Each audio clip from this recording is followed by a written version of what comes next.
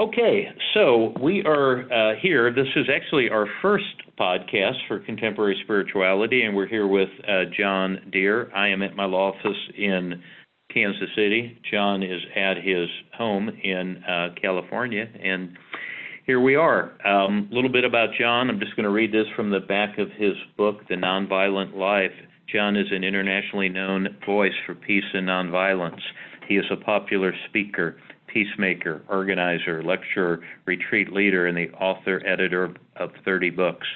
He has organized and participated in nonviolent campaigns for over 3 decades, been arrested some 75 times in acts of civil disobedience against war and injustice, and spent nearly a year of his life in jail for peace. Recently, John was nominated for the Nobel Peace Prize by Archbishop Desmond Tutu. So there we go, and John, pleasure to visit with you, and we feel very fortunate to be able to just kind of learn more about you and learn from you today. So thanks for agreeing to do this.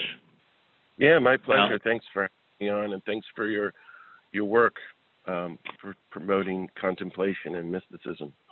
Well, thank you. So some may know, some may not know, but you were recently in Kansas City, and you've been here twice, I think 2 years back to back. I've been at both. The most recent was March 7th, a Saturday workshop at Avila University, and I think there were 2 peace and justice groups that kind of sponsored and partnered together for that event, and that was a great one. And then, our group, Contemporary Spirituality, we really started with more nationally known wisdom teachers like Father William Menninger, like James Finley, like Ilia Delio, and Ron Rolheiser. So to kind of have another person of your reputation come to Kansas City is, spend time with us is just very encouraging, and we appreciate you doing that. So to get started, would you mind just telling us a little bit more about you, your background, family, schooling, how you decided that priesthood was the route for you?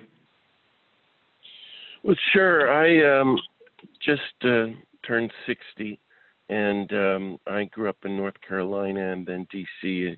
in a big newspaper publishing family, and that was part of the National Press Club. And it's always on my mind. I'm trying to write about this now, too. What happened to me was, so I was very politically aware as a kid and also very spiritually aware as a kid. Don't ask me why. But, my parents are newspaper people. And so when Martin Luther King was killed, I was shaken to the core as a 9-year-old boy. And my dad took me downtown to see the riots and the curfew and then Resurrection City. I remember all that. And then when Bobby Kennedy was killed, I just wept for a day. And I thought, well, life's not worth living. Because these are the 2 greatest people our country has produced. And I went into a long existential crisis that lasted through college at Duke in the 70s. This is more than you want to know, but why did I end up this way? And I studied African American history at Duke, studied the civil rights movement. And I thought, death is a big problem for me. And then I decided, well, I don't believe in God because this isn't working. And I tried that, and that didn't work either, and I got even more depressed. So I just decided one day I was going to give my entire life to Jesus and to God. And I thought, well, I guess I'll have to be a priest. Well, I guess I'll have to be a Jesuit. I'd gone to a Jesuit high school. It was pretty as simple as that, but it was a long existential search that one day I decided to do that. So my family was quite against it and asked me to wait, which I decided to do. Actually then worked for the Robert Kennedy Family Foundation as a 20-year-old kid. And decided, well, before I entered the Jesuits, I'm going to go hitchhiking through Israel for 3 months. And I did that by myself with nothing. And the week I left, Israel invaded Lebanon. It was the summer war of 1982. It was all orchestrated out of the Pentagon, and we killed 60,000 people in 3 months. All the Holy Land tours were canceled. I didn't know what I was getting into. I was very naive and walked through the war zone. And I would spend a lot of time camping out illegally at the Sea of Galilee as a 21-year-old kid. And it was there, visiting the Chapel of the Beatitudes, I really came to grips with the Beatitudes and Sermon on the Mount for the first time. And I remember really, really thinking about him. Blessed are the peacemakers. Blessed are those who hunger and thirst for justice. Love your enemies. This is what you want us to do. You know, I thought it was to be really pious. And that's not it at all. And just then I saw all these jets swoop down over the Sea of Galilee and drop bombs 15 miles away and kill people. As I was the only person there. And I saw warfare at the place where Jesus said, blessed are the peacemakers. And I said, right, I'm going to do this for the rest of my life. And I don't claim to be doing it. I claim to be trying to doing it. I often feel like it mostly feels like, you know, one step forward, two steps back. But how do you work for peace and justice? And how do you follow the nonviolent Jesus who was crucified executed for turning over the tables in nonviolent civil disobedience? He wasn't a very pious guy. He was trying to change the whole world and wake everybody up. And I entered the Jesuits a completely different person than I had planned. And the next thing you know, I was sitting at the feet of Daniel and Philip Berrigan and became a peace activist. It was not my plan at all. I'm still on that journey 40 years later. It's amazing to me. So that's what happened to me, Mike, and it's been downhill ever since. Oh, that's great. No, I understand. Now, tell me about the pious, the difference between pious and not pious, because you said that a couple times, and you said he was not very pious. I think you said Jesus, but you know we have this pious Jesus, and we've got a million pictures of him. Just how do you see it? Was that when you were 22 and you had a new profound sense of the Sermon on the Mount, or kind of unpack that for us, if you will? Well, it's exactly who is Jesus and what does it mean to follow him? And so I've studied all these great peacemakers, and I've met all of them. And Mahatma Gandhi, as I said in Kansas City, he read the Sermon on the Mount every day in the morning and the evening, excerpts from Matthew 5, for 45 years. And he's not even a Christian. He said it's the greatest spiritual teachings in human history, Matthew 5, 6, and 7. And it's just a handbook of nonviolence. So it's practicing total nonviolence, but there's nothing passive about it. It's active, creative, revolutionary, unconditional love that works to stop the killing and injustice. So Gandhi based all of his organized peacemaking in the Sermon on the Mount. He spent 2 hours a day silent meditation. I actually went to India with Arun Gandhi to a place where he prayed. I've really studied him, and King too. So what I was thinking as a kid there in Galilee was, I decided not to be a monk. I was going to be a Jesuit and a priest, and isn't that nice? But that's not what Jesus wants. And this is the great challenge in the Gospels. The religious authorities there who end up turning him in and killing him. I was thinking this morning reading the Gospel. They are very devout people, much more devout than me. And they're fasting twice a week and memorizing the scriptures and following the letter of the law and killing people and oppressing people and getting paid off by the Roman Empire. And this is the danger of organized religion and fundamentalism in every religion, including Christianity, including Roman Catholicism, including Buddhism, where, the religious practice becomes it, as opposed to universal love, universal compassion, total nonviolence, which means you have to be working to get rid of nuclear weapons in Kansas City and poverty and racism and be publicly against war, or your quiet pietism is part of the problem. So the Quakers in the 1700s really grapple with this, and they founded the abolitionist movement. So it's, yes, you have to be I don't think you can do the gospel without going into mysticism and practicing contemplation like Merton and the Berrigans and Dorothy Day teach. But it's not what you think. It's a dangerous mysticism. like Oscar Romero. He was actually, I'm to use this clumsy word, pious, who's a very devout person in a traditional Salvadoran, Central American sense, but they had to kill him. He was ending the war and bringing down the junta and getting the whole world to follow what was going on in El Salvador. This is what I'm talking about. Really, our prayer and contemplation should be a threat to the Pentagon and the culture of war. And if it isn't, something's wrong. Yeah. That's where Merton was breaking new ground, and as a monk, it's unheard of. Anyway, that's what I'm trying to figure out: contemplative nonviolence and active nonviolence, and the mysticism underneath our public work to abolish war and racism and poverty and nuclear weapons. And this is critical that we have to work on this and figuring out how do we really follow the nonviolent Jesus. So I don't mean to give a speech, but these are questions I think about morning, noon, and night for 40 years. Oh yeah, no, these are great questions. Let me stay in that vein and shift gears just slightly. So many of the folks that listen to that, at least through contemplative spirituality, have just gone through this Lenten series on walking with modern day saints, and it included a movie on the life of Dorothy Day and a movie on Thomas Merton and Martin Luther King. And by the time they hear this, we will have also discussed and watched Dietrich Bonhoeffer. But some of those folks, you were on the Merton movie we all watched. I know Dorothy Day had an impact on you, and you've already talked about Martin Luther King. Tell us more maybe about those three. How has your life been impacted by their lives, say, for starters? Merton, Dorothy Day, and Bonhoeffer?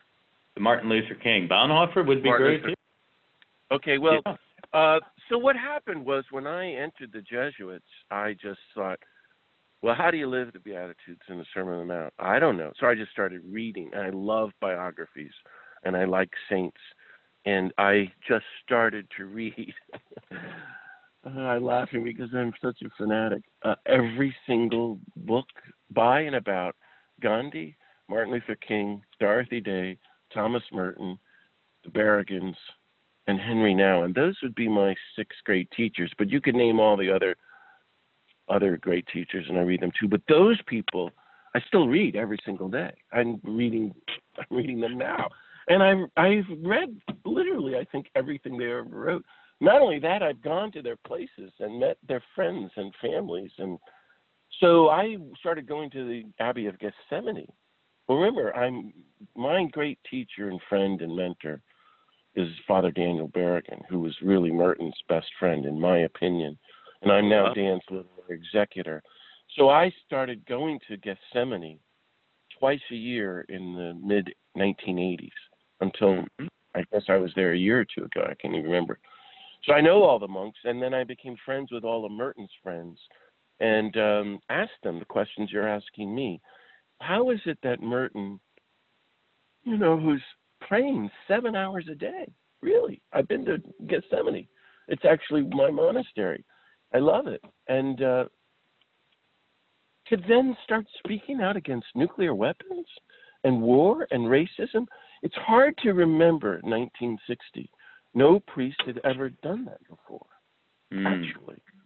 And, to be really strongly against racism and on the side of Dr. King, he lost all his fan base. People hated him. Now, and so he's a genius, and he's a true follower of Jesus because he's going real deep into the implications of nonviolence. He's studying Buddhism in the 50s, and by 1960, he had already spent 10 years actively studying Gandhi. Well, this is what we all need. We all need to start making the connections, connecting the dots like Merton did, and going, oh, this is a whole visionary new way of life. Living in the kingdom of God is a world of total nonviolence. Gandhi was right, and Dr. King was right. So I still read Merton, been reading him now, especially in light of this lockdown and solitude and practicing nonviolence and solitude and being nonviolent to yourself, making peace with yourself, living at peace with God, and, being peaceful in community. He really helps me in all of that. Dorothy Day, on the flip side, is the front line force. And I haven't yet seen the PBS movie, but I've studied her a great deal and been to her archives and all these people's archives. And the thing that gets me is that in the 30s, she is against every single war. Yes. Now, that is so scandalous. She had one headline around 1941 during Pearl Harbor, maybe early 42. The Catholic Worker was, "Our stand is the Sermon on the Mount." Yes. And I think that's the only Christian stand. You cannot support war. There is no just war. Jesus doesn't say love your enemies, but if they're really bad, go ahead and kill them. If they're really bad, you got to kill Hitler. No, you don't kill Hitler. You win him over. And you disarm him. And you don't kill Trump. You disarm him. And you practice universal nonviolent love. But it's not passive. It's active and risky. And it means engaging the enemies of your country. At that time, Germany and Japan. Today, Iraq, Afghanistan. That's why I've gone to Iraq and Afghanistan, try to love enemies. And Dorothy, my godfather, my cousin, was a Catholic worker with her, a close friend of her. So since I was born, I was literally subscribed to the Catholic worker. So I was doomed as a kid. And I could have met her, but I didn't. But she's had a huge influence on our lives. She's one of the great saints. If the world survives, this will be the era of Dorothy Day, like the Middle Ages, the Dark Ages, or St. Francis. And Dr. King, again, is another kind of active nonviolence. It's such a prophetic voice, so smart. But he organized nonviolence in a methodology. So you're working in Kansas City. He organizes this, a boycott of segregation in busing in Montgomery, Alabama in 55 and 56, and it works. And it leads to the end of segregation. And then the freedom rides, and then the lunch counter sit-ins, and then the Birmingham campaign, the most segregated city, and he writes that incredible letter. And he's in and out of jail, totally nonviolent, getting 15 death threats a day. I don't know how he did it. He's a total saint. And then keep going and resisting economic injustice, which is connected to racism, and then speaking out against the Vietnam War. And, the government is going to have to kill him then, because there's never been a force like him. He's totally nonviolent. And so we are so blessed in these terrible, dark times to have these bright lights. Martin Luther King, Gandhi, Dorothy Day, Thomas Merton, so many others. Now, just a little note. We can talk about this if you want, but I don't care. I just come out and say things. So in Kansas City, somebody raised their hand and said, well, what about Bonhoeffer? And I said, God bless Dietrich Bonhoeffer. He's a great saint, and he was totally wrong. He was really involved in the killing of trying to kill Hitler. He absolutely was, yeah. Yeah. And he wrote in his letters, I am not following Jesus in doing this. I am participating in mortal sin. Do not do what I'm doing. So he knew what he was doing, and it doesn't work, by the way. So we got to, especially the Protestants around the world are enamored with Bonhoeffer, and they should be enamored with Martin Luther King, and they're not. And yet Bonhoeffer wrote up till, he may have written the greatest book on the Sermon on the Mount ever, The Call to Discipleship. But, he rejected it in the end. And in my book on Gandhi, I found letters from Gandhi to Bonhoeffer. Gandhi was trying to get Bonhoeffer to come and live with him and teach him how to bring nonviolence from India to the States. This is way before Dr. King. And I always regretted that happened. Now, just the last point I'll make is the flip side of that is Franz Jägerstätter. And if people listening to this do not know his name, please go and Google him and look it up, and you're going to have to figure out how to spell it. I was going to ask you that, but all right. Yeah. Franz was beatified 10 years ago in Austria, and I was there for it because in the 90s, I went and spent a week with his family, his wife. She just died. Franziska Jägerstätter died at age 100 a couple of years ago. And there's a big new Hollywood movie just came out a couple of months about them. Thank God, finally put out by Terrence Malick. I went to a premiere in LA because I've been so involved with them, called A Hidden Life. I want you all to watch that. It's going to come out on DVD.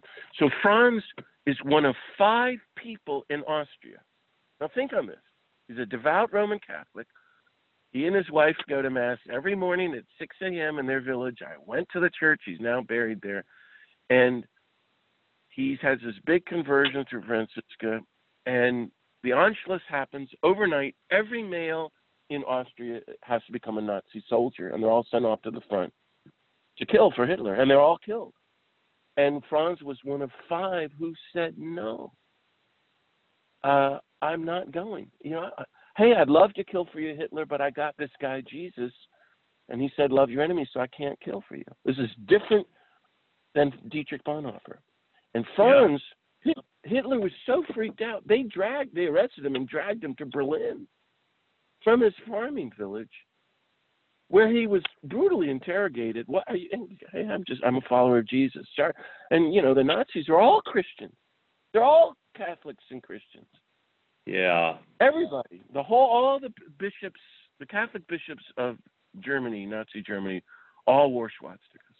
I have a picture of them with Hitler, toasting with champagne. Hitler. This is the predicament we're all in, and we're all still dealing with the war-making church that has betrayed, denied Jesus. Franz didn't, and he was unknown until the 60s, and he was beheaded in 1943 on August 9th, and he's to me the greatest modern saint and mystic, because he had no community, no support. He did not know nothing about Gandhi. There's no Martin Luther King, and he just had the gospel, and so he did this. Now, Francisca, whom I know very well, lived with her in the 90s, and she, his wife, and you'll see her in the movie. She told me that, I didn't want him to do this. They had 3 little girls, but if I didn't support him, literally no one would. But to me, she was always the great saint, and Franz would have said that too. So I want people to study that. His name is Franz Jägerstätter, Jägerstätter. You can Google John Deere Franz, Blessed Franz Jägerstätter, and some of my articles will come up about it. Anyway, those are my teachers. I like it. Let me ask you about the role of the church. I'm watching this Bonhoeffer movie now, and I'm fascinated by the fact that Germany was one half Lutheran, one half Catholic at the time of Hitler, and basically everybody was silent. It sounds like the Nazi regime made a deal with the Roman Catholic side early, kind of a negotiated deal where it will allow you autonomy if you won't push resistance at all. And something similar happened on the Protestant side. But what I think many of us, sit around and say, how did that happen? How were these things going on in Germany in the 30s and the 40s? And the church, a Christian nation, right? The church essentially stood by and did nothing. How does that happen? And what do you think about that? Mike, it's totally happening today in the United States.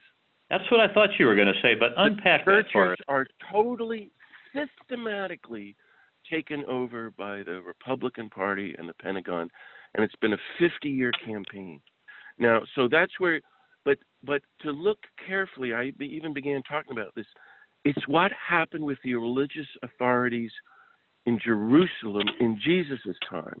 So when Jesus walks in and turns over the tables nonviolently of the banking system in the temple, which is the only place they thought where God exists on the planet. God's not in you and me or in creation. You have to go there, and you got to spend your life savings to go in there and sacrifice, an animal, or maybe you poor unholy people, a dove.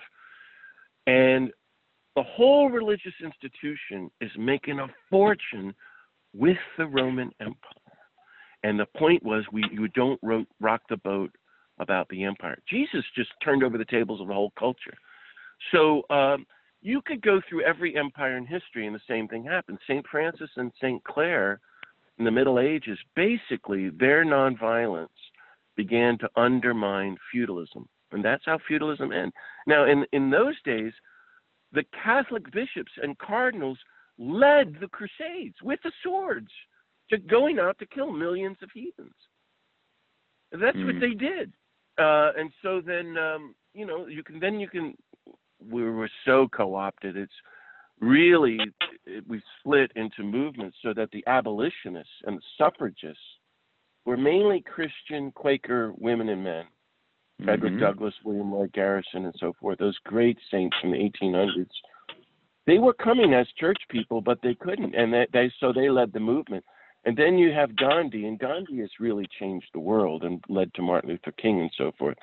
But in the story of World War I and World War II is so incredible. It all goes back to World War I and the way we crushed Germany after World War I, and that led to what's happening now, the rise of fascism and racism.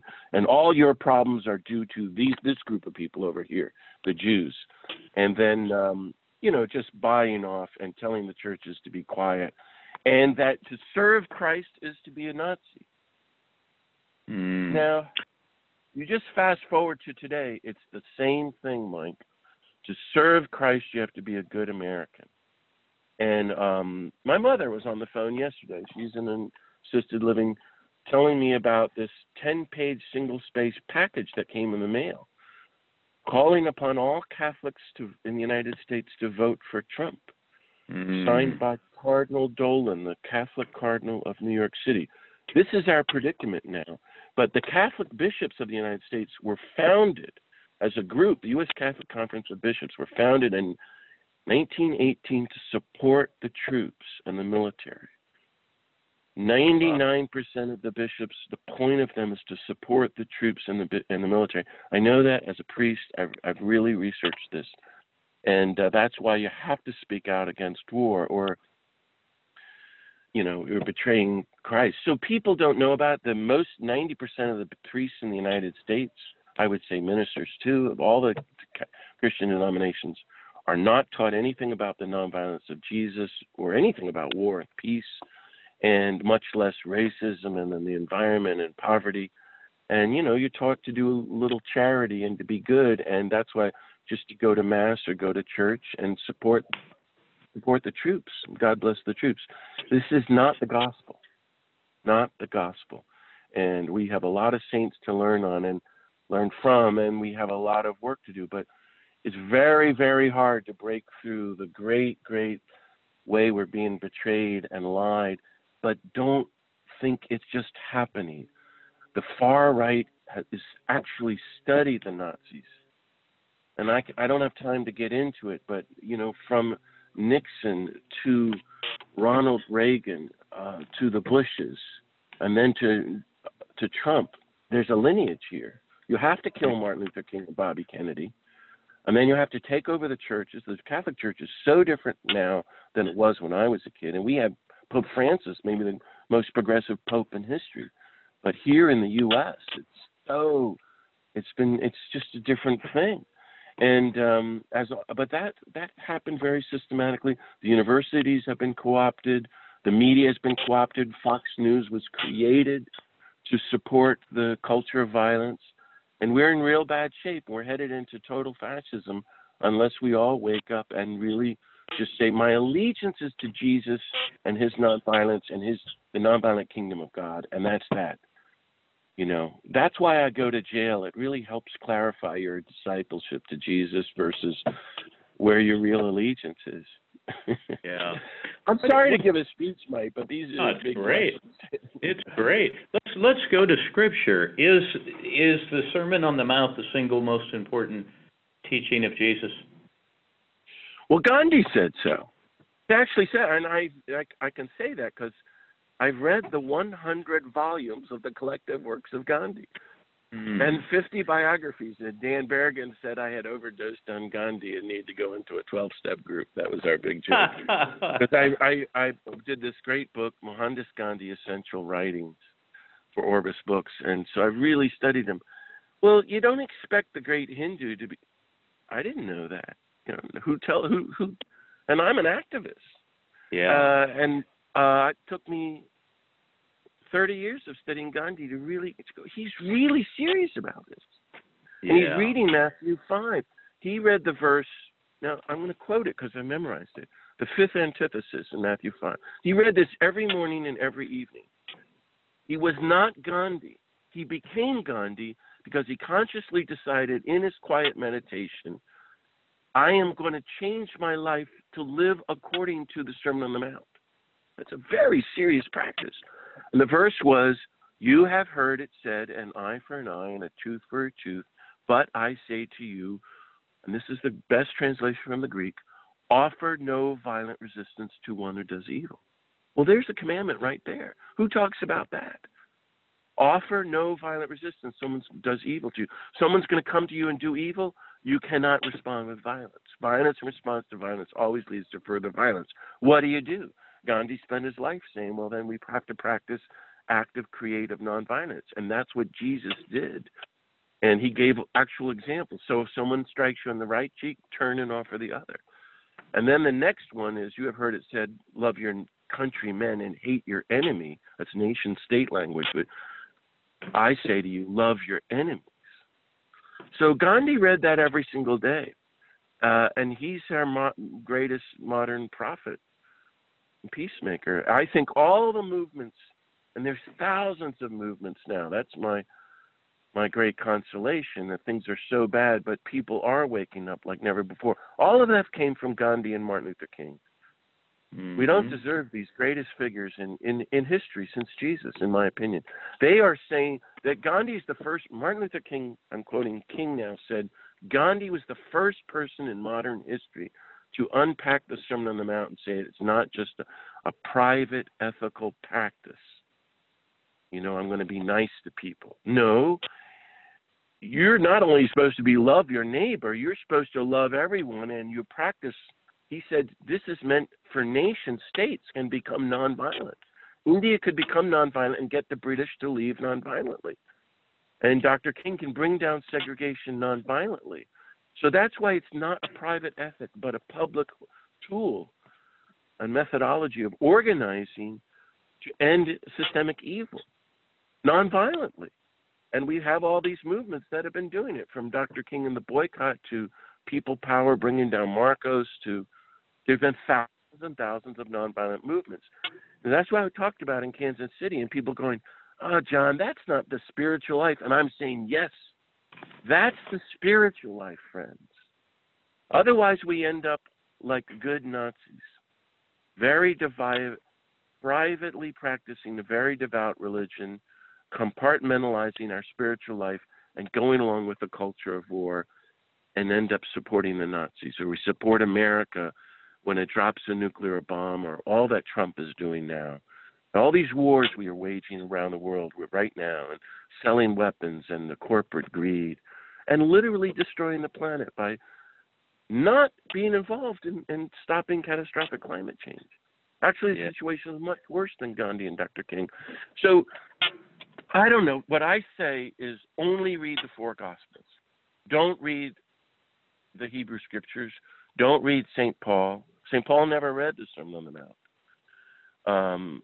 And be careful about the saints that you're reading and what you read. A lot of the saints that I studied said they only read once they were really into being enlightened beings. They only read the gospel every day. That's what I've been doing for 40 years. That's what Daniel Berrigan, Philip Berrigan did. And I'm quite serious about that.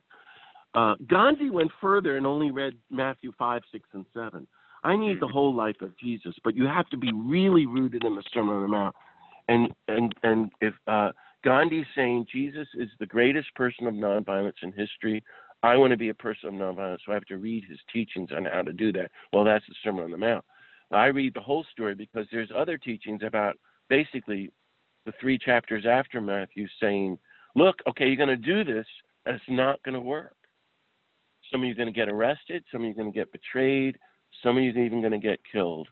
And hang in there and keep your eyes on me. Well, I can't say that publicly because so few people even believe in the nonviolence of Jesus, you know? And that's why I'm just trying to get people to go back and read Matthew 5, 6, and 7. And you go, well, this isn't as much fun as reading Merton. Merton never wrote a book on Jesus. and never wrote a book on the Sermon on the Mount. Yeah, remember I was a Jesuit for 32 years, and now I'm a diocesan out in California. So I'm a practitioner of Ignatian spirituality. For me, I need to sit with Jesus and to be talking about the gospel. And St. Ignatius said, imagine you're sitting with Jesus and check in with Jesus every day. And my prayer is very kindergarten level. But I talk, how do I be nonviolent, Jesus, when I'm really mad at what that person did to me 2 weeks ago, or what my father did to me as a kid? It's just constantly, it's a constant journey of inner disarmament so that I can go forth and try to be a more nonviolent person, try to be part of God's disarmament movement. So I invite your listeners to think on that too. I think that's a very important thing. I've been thinking about that lately. I'm good friends with Richard Rohr, and we used to talk about this 20 or 30 years ago, and he's going to be on the Pace Bene August 8th big national conference. Yes. Yeah, he was going to speak at our conference, but the conference had to be transitioned to online. Had to be put, yeah. Yeah, because of the pandemic. But Richard teaches Centering prayer, and he's not teaching Ignatian prayer. He's not saying go and sit with Jesus. So I think most of us need to go and be with Jesus. We need Jesus and the Gospels in our life, and so I invite you to ponder that. Tell folks about your inner life. I think it was fascinating, having just gone through the Dorothy Day movie, that she spent 3 hours a day in quiet. Now, it was poetry, it was journaling, it was spiritual reading. The movie was vague as to what the components were of that, but tell us about your inner life. What are your daily practices? Well, remember, too, that Dorothy is very unusual, and she came from a very older generation. So, and, Daniel Berrigan, my friend, was one of her best friends, and she was the generation of Dan's mother. Yeah. So what Dorothy, and I lived in New York for 12 years, worked at the Catholic Worker regularly, because I knew Mary House and knew all her friends, and she's in her room, and she's reading the breviary, and she's praying the full rosary every day. Very traditional, yeah. Very, very traditional. She went to daily mass. Yeah. She kept a list of 1,000 handwritten names of people she had died, all the homeless people, and she prayed for them every single day. People totally, and she was a total saint. And her prayer is a prayer of agony. She's not, I wish she had a lot of therapy, actually. I think she had a very hard life, and she was a pretty grouchy person, I've done a lot of research into this church, so I feel sorry for her. Whereas Dan was a lot of fun to be with. And Dorothy mellowed in the last few years. I don't want to be a grouchy, mean old grouch. But she was so far ahead of her time, and she was rejected by everybody, every single priest. My mother would tell me stories, because she's a New Yorker. Like, she was a communist, Dorothy Day. Now she's going to be canonized. So it was very traditional. I came from Ignatian training. So for me, that means minimum 30 minutes a day of sitting with Jesus, like having a check-in. Now, that would be like going to imagine you're sitting with Gandhi or Dorothy Day, which is a good thing to exercise to do. So I go and sit with Jesus. I did it this morning. And just tell him my problems and let him try to listen to what he wants to say to me and read a little bit of the gospel. And then I, try to spend the rest of so that's what I've been doing for 40 years. And then once or twice a year, I make an 8-day silent retreat or more. Twice in my life, I've done 30-day retreats. So that's once or twice a year. In January, I did an 8-day silent retreat at a monastery here in Big Sur, where I live. And, Mass as a priest and all. But this is the Ignatian way is meant for active people, who are working with families. And you can check in with Jesus every morning and then get on with your life and check in before you go to bed. I like that. Yeah, I like I went through they took the 30-day Ignatian program and stretched it out to 9 months for kind of working professionals. I went through that. And I did enjoy aspects of it, and then but I enjoy aspects of centering prayer too. So we all have to find, I think, our what works. Let me move over. Absolutely. But I'm not putting centering prayer down, but I'm saying make sure you talk to Jesus and ask him about your life. That's what I mean. Like for me, this is what I meant to say. Prayer is a relationship. Yes. Everything is a relationship with God and with Jesus. Just like the person you're in love with, you have a relationship. Well, we love God and we want to be with God. So you have centering prayer, but also invite God to come and be with you and say, God, what is it you want to say to me? What do you want me to do given the terrible injustices in the world? Where do I need to grow in nonviolence? And let Jesus talk to you and lead you, and also let God say, I love you and I want to be with you. So to engage in a dialogue with God, I love all that. Yeah, as in any intimate relationship. And Ignatian spirituality does that well, the imagination component and the dialogue component. I don't subscribe to the notion that centering prayer is the beginning and end of all, just kind of more of a component. How about on the getting arrested? You've been arrested 75 times. You've been in jail. You've been out of jail. You've been in jail for almost up to a year at one time. What is that like? I suspect that brings you to the depths of kind of foundational stuff and who you are. But what can you tell us about that? 99% of the people listening to this have probably never been arrested for civil disobedience. Well, so remember, I was practically raised by Daniel and Philip Berrigan. So I went to Indiana, and he's like, go get arrested at the Pentagon, kid, and report back. It was really exactly like that. And I was just arrested a couple months ago with Jane Fonda. We shut down the Senate Hart Office building over climate change, and she started this great movement called Fire Drill Fridays, which is all stopped now because of the pandemic. But I urge people to go and look that up. She was calling for weekly arrests every Friday in Washington, D.C., and I believe that. So my thought is that if you study the movements, first of all, how does social change happen? The abolitionists, the suffragists, the labor movement, the civil rights movement, all the movements, how are we going to protect the environment and end homelessness and end systemic racism? Well, you have to organize movements. Everybody's got to be involved, everybody. And every Christian, if you're following Jesus, because he's a movement organizer, and I've been teaching this on my podcast lately. People can get it at Pace Bene.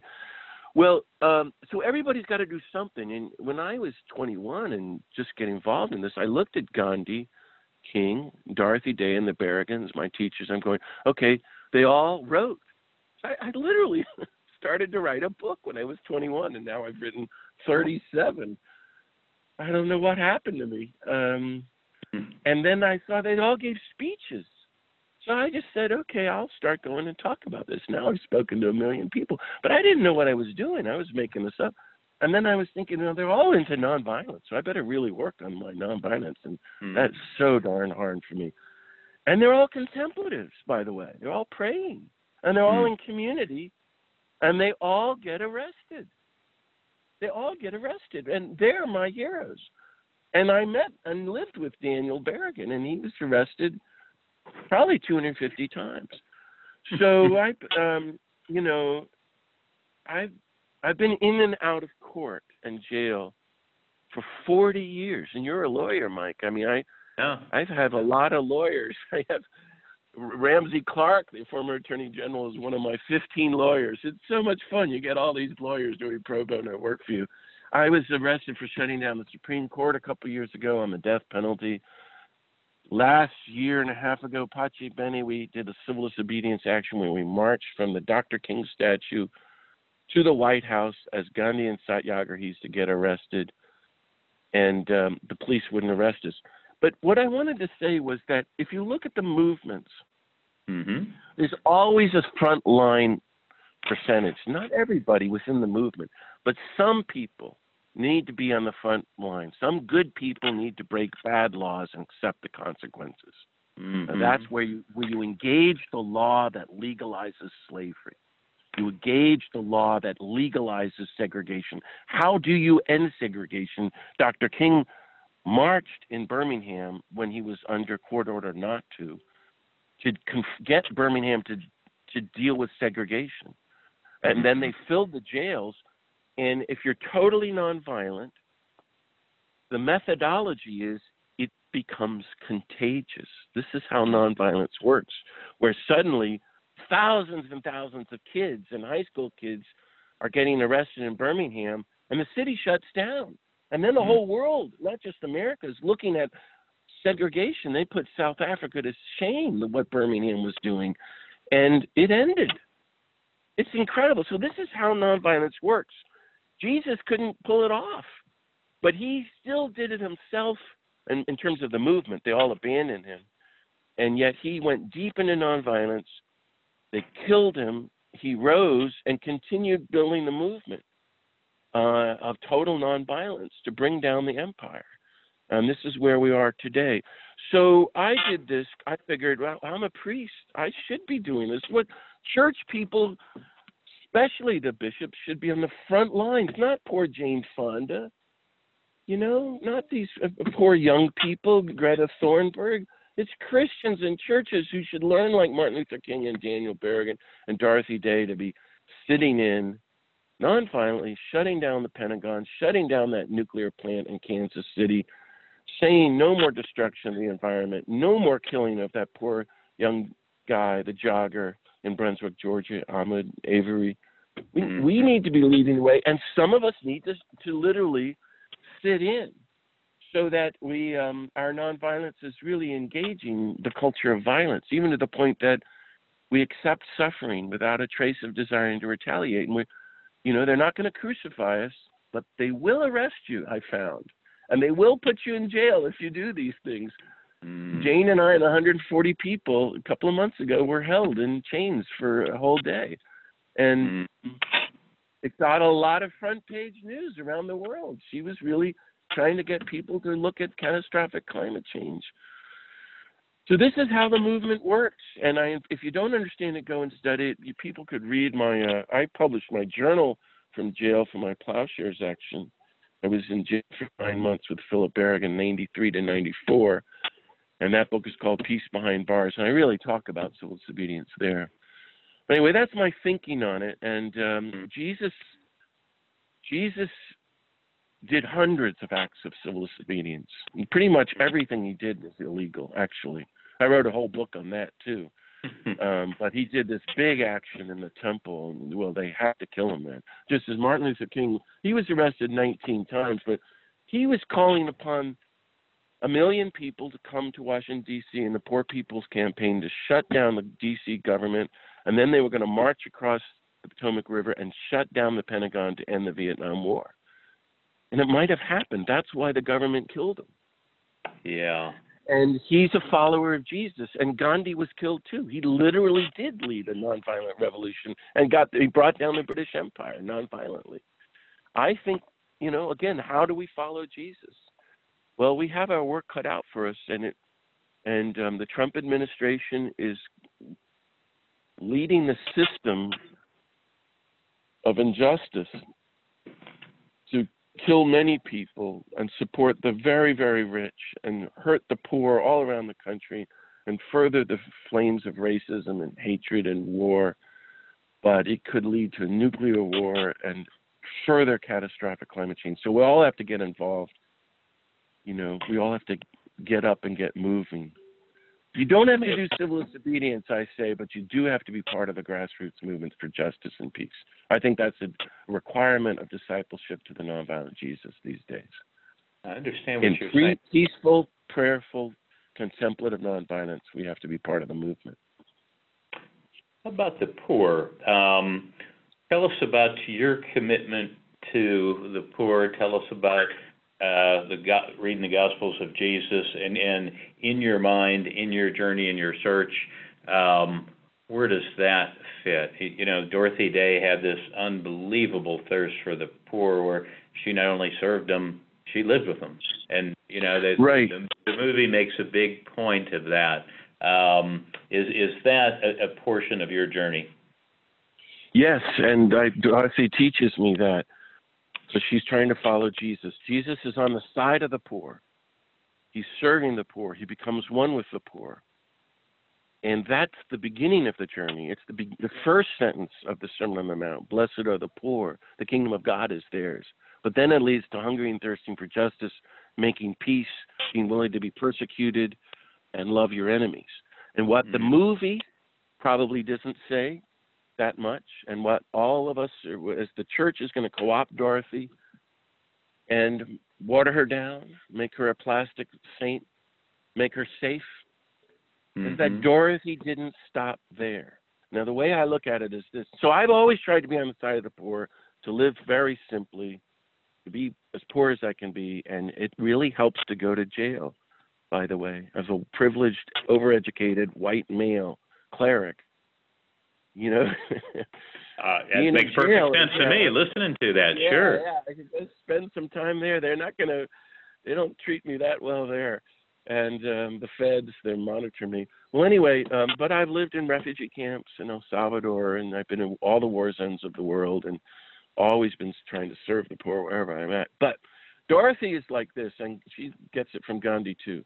Once you start doing charity work, this is what we're talking about. I am going down to help the poor. If you have your eyes open like Jesus does, you start asking, why are there so many poor people? This is not just, these are people falling through the cracks. No, this is systemic crushing of our sisters and brothers. Millions of people in the United States are homeless. No, billions of people around the world, our sisters and brothers, are living in subhuman extreme poverty without adequate food, housing, health care, employment, and just dignity. So Dorothy says you keep doing your charity work, but you start working for justice for the poor and the oppressed. But once you start in that, this is where she broke such ground and no one talks about. You start going, as she did in the 30s. Where's the money going? I mean, we could end homelessness and poverty. We could end, the UN has said, all my entire life, the UN has said, we could end world hunger in 2 weeks. We have the money. $1 trillion could be spent to end extreme poverty and stuff. But where's the money going instead? To war and weapons and nuclear weapons. The U.S. Congress is in the process of upgrading the U.S. nuclear weapons industry to the tune of $1 trillion. And all Democrats and all Republicans voted for that together. They're not as divided as you think. So she's making the journey from charity to justice to disarmament. You cannot have a just world and war at the same time. So you got to start disarming people, because war not only makes people hungry and homeless, it kills them. So the works of mercy, have to be also understood as the works of peace, working to end war, because war puts people in prison, makes people sick, and it kills them and makes people poor. So she starts working for disarmament. And then you're going, imagine her. She was a communist. You're a communist. What are you going to do when the Russians come in under the Cold War? She says, I'm going to offer them a cup of tea. You end up like Gandhi, a person of nonviolence, loving your enemies. She went the full gospel route. And that's what I want us to do, and that's what I'm trying to do. I don't know if that answers the question, but you're always on the side of the poor, and you're trying to become one with the poor, like Jesus. I think it does answer the question, but it leads to another one. And then you're struggling for justice for the poor. For the rest of we're trying to work to end poverty, actually, to abolish poverty, homelessness, hunger, and that means war and racism, and that means nuclear weapons and the destruction of the earth. And Pope Francis, in his encyclical, he's so far ahead of all of us in Laudate Si. He said, if you're in the side of the poor, you're on the side of the earth, because the earth is the poorest of all God's creatures. I mean, that's brilliant theology, and Dorothy would agree. We're destroying the earth now, just as we're crucifying the poor. Yes.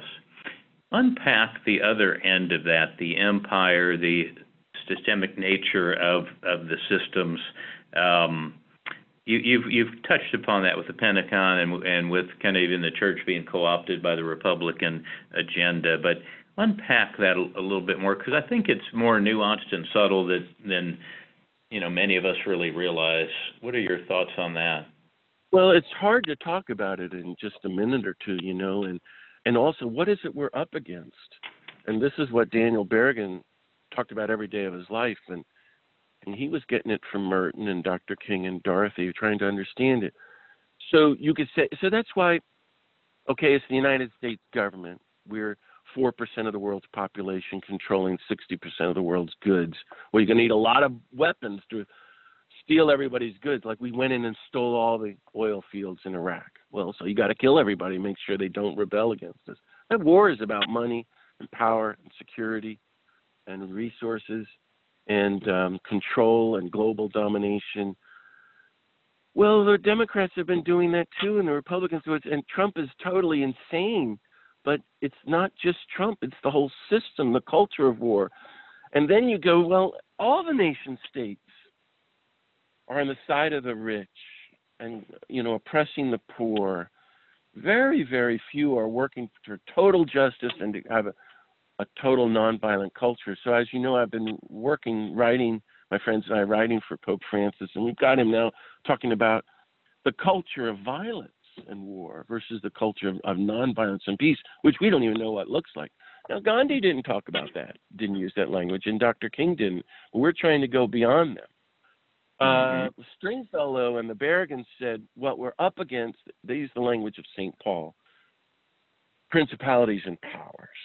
So they're using biblical language to try to address the empire, the American Empire, British Empire, and then, the white racist colonial powers and empires of recent centuries. But you could talk about the Roman Empire, the Nazis. We're moving into total fascism here, I think, and global domination now, and total surveillance of the whole human race and so forth. So what do we do? But I actually think it's deeper than that. And this is where my Berriganism comes out. Dan said, he quoted the poet Auden. He said, what we're up against is death itself. And the poet Auden had this poem about death with a capital D. It's like we're addicted to violence and death as a people. Just like you see alcoholics or drug addicts who then die. And what do? You have to do an intervention, and you have to get them to become sober. And that's why the peace movement and Christianity is Jesus is trying to do an intervention in the human race and models nonviolence and trying to get us all to become totally nonviolent and work for a new culture of nonviolence, which he called the kingdom of God. So, he has nothing to do with the Roman Empire. And Dorothy was the only one who ever explained that incredible story. They bring him a coin, and should we pay taxes? Well, give to God what is God's and give to Caesar what is Caesar. And so for 2,000 years, everybody paid their taxes. And Dorothy Day said, no, you missed the whole point. This is her quote, and I wonder if it was in the movie. It probably wasn't. But she didn't pay federal tax. That was in the movie, that she wouldn't pay federal tax. No, her quote. Once you give to God what is God's, there's nothing left for Caesar. That Caesar was not in doesn't the get movie. one thing right. She's way more revolutionary than we can begin to comprehend. We totally non-cooperate with the government that kills our sisters and brothers, and it's destroying the earth now. And that's what we're up against. It's all of America, but it's the whole system around the world. It's demonic. It's the powers and systems of death. And this is what we're up against. We're on the side of the God of life, trying to live life to the full and resist the forces of death and practice nonviolence and follow the nonviolent Jesus and be heralds of a whole new world that we can't even imagine, a new culture of peace and nonviolence where everyone gets to live in peace, which means no more war, no more weapons, no more nukes, no more Wall Street, no more Pentagon, and therefore no more death. And where these pandemics don't happen, we're really working to make sure everybody's safe and sound everywhere.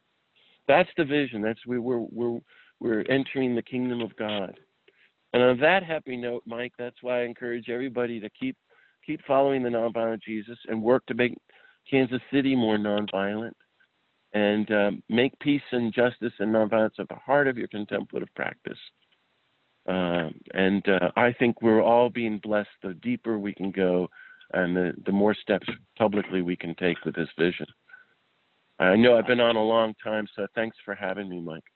Well, thanks for all the time, John. We went on way longer than I kind of thought we would, but I appreciate the extra time, and I promise our listeners will too. So we will get this in final form. We'll get it to your group and get it around. And thanks so much for your time. Yeah, and thanks for your words of wisdom. And please let us know next time you got a chance to stop by Kansas City. We'd love to co-sponsor with anyone if you're going to come again. Great, will do.